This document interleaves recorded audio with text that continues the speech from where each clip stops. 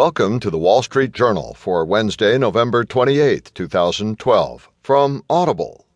Today you'll hear, Federal lending push swells student debt, and also, executives' trades in own stock raise questions. In market news, stocks take late spill.